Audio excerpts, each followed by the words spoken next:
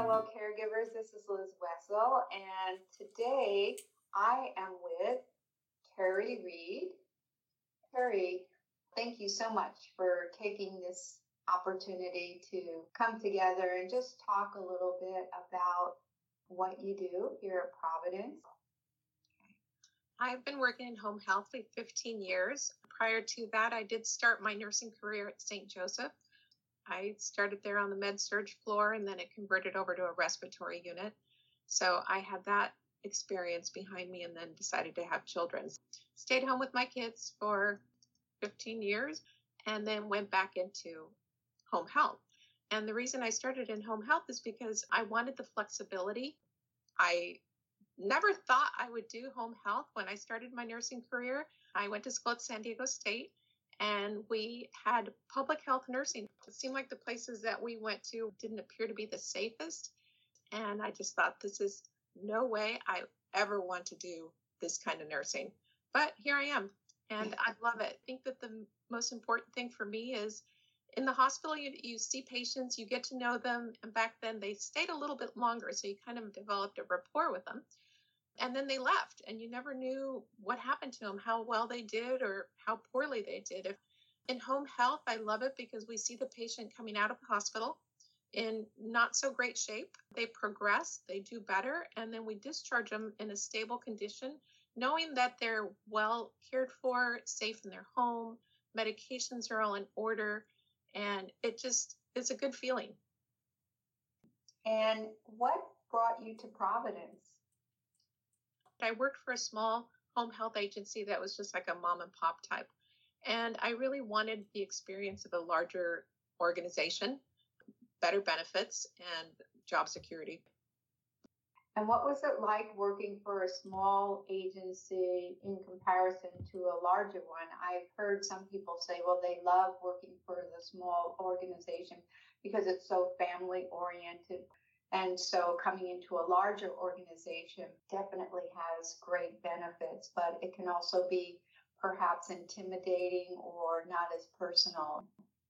Definitely the small organization was more like a family setting. Everybody knew everything about you and everybody was very friendly. But at the same time, being a small organization, you had the whole county almost to cover. So it was a lot of driving, more driving sometimes than actually staying in the patient's homes. With Providence, I had a set zip codes that I would cover patients on. And I mean, my driving was cut down tremendously. So I could then spend more time with my patients, which allowed me to do that. And I'm not the kind of nurse that stops patients when they're telling me a story or rushes them. I just listen, and I don't know, sometimes my visits were extremely long, but worth it because I think the patients really appreciate that you care and you want to listen to what they have to say.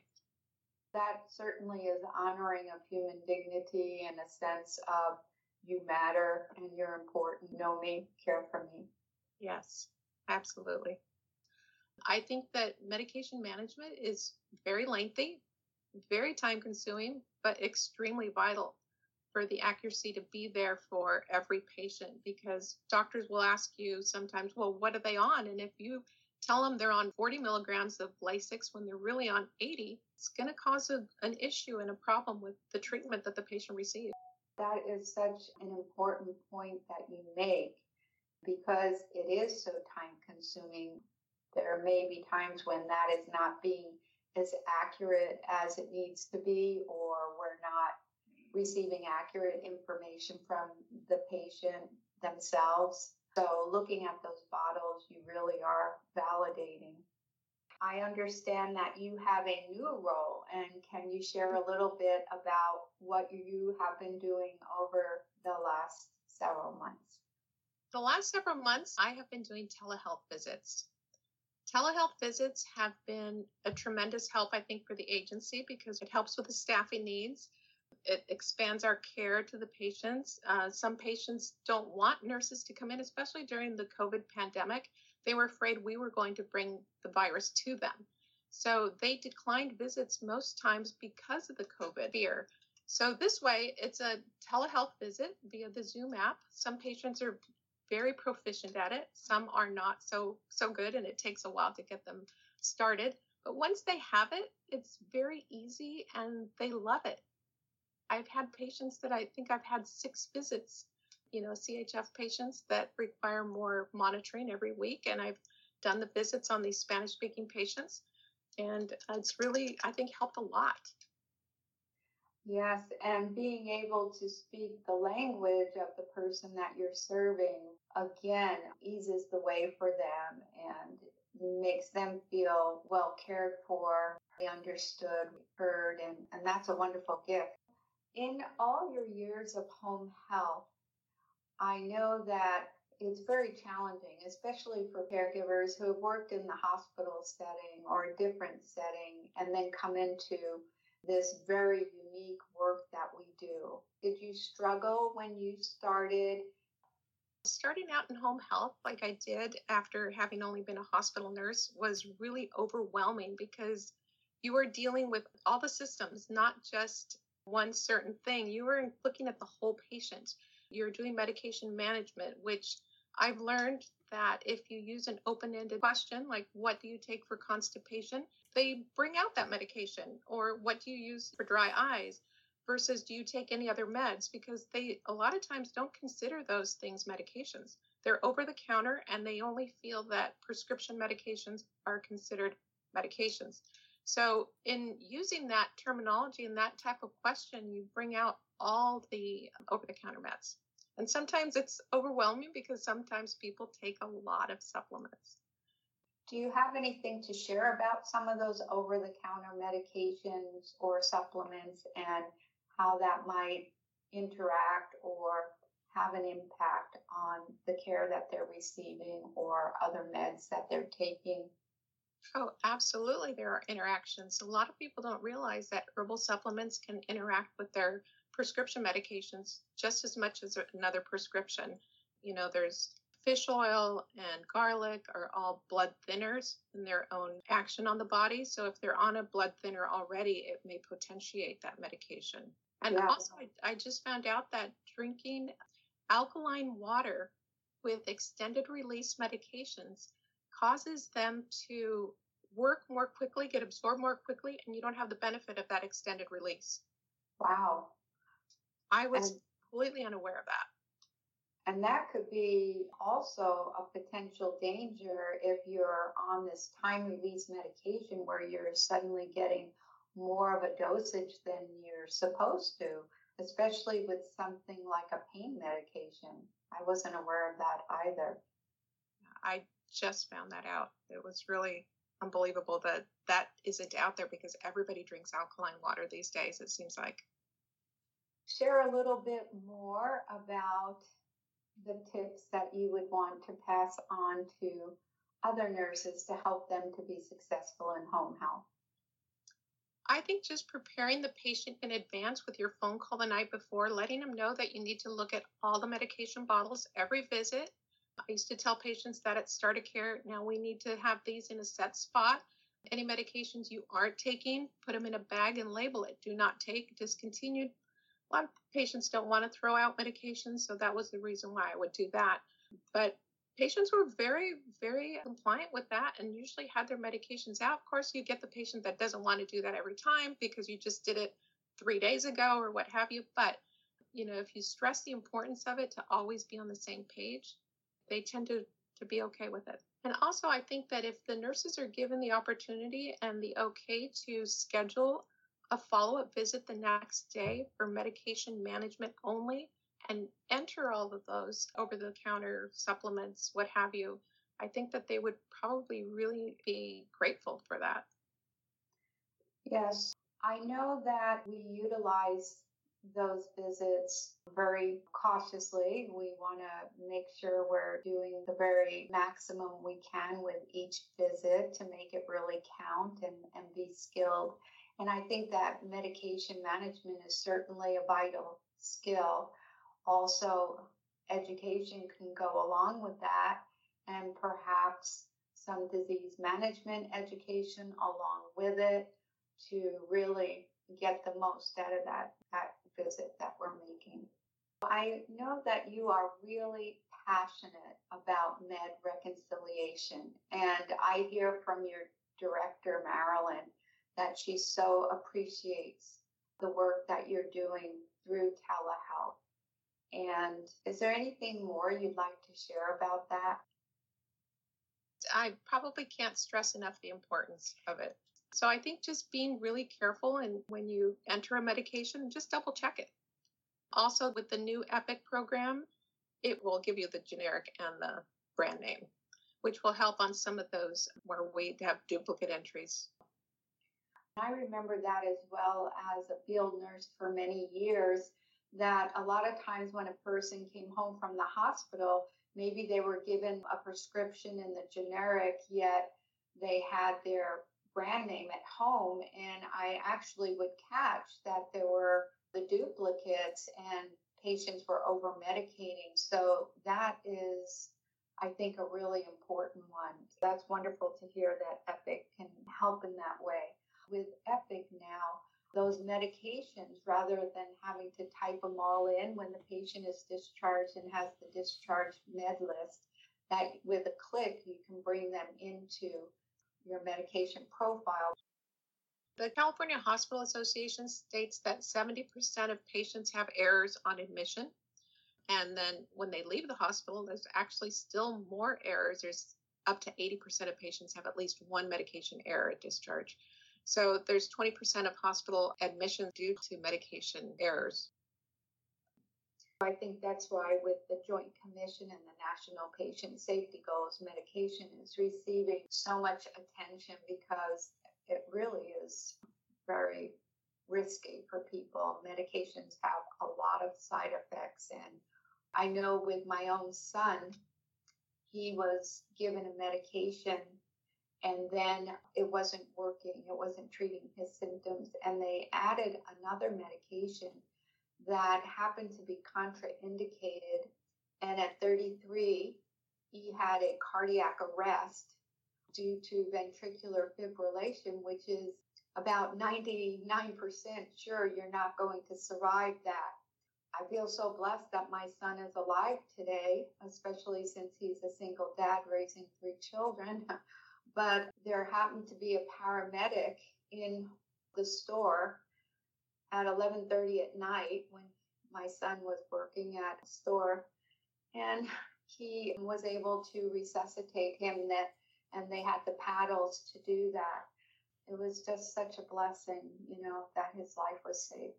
So I definitely feel passionate myself that medication reconciliation and educating our patients and families on medications is truly important.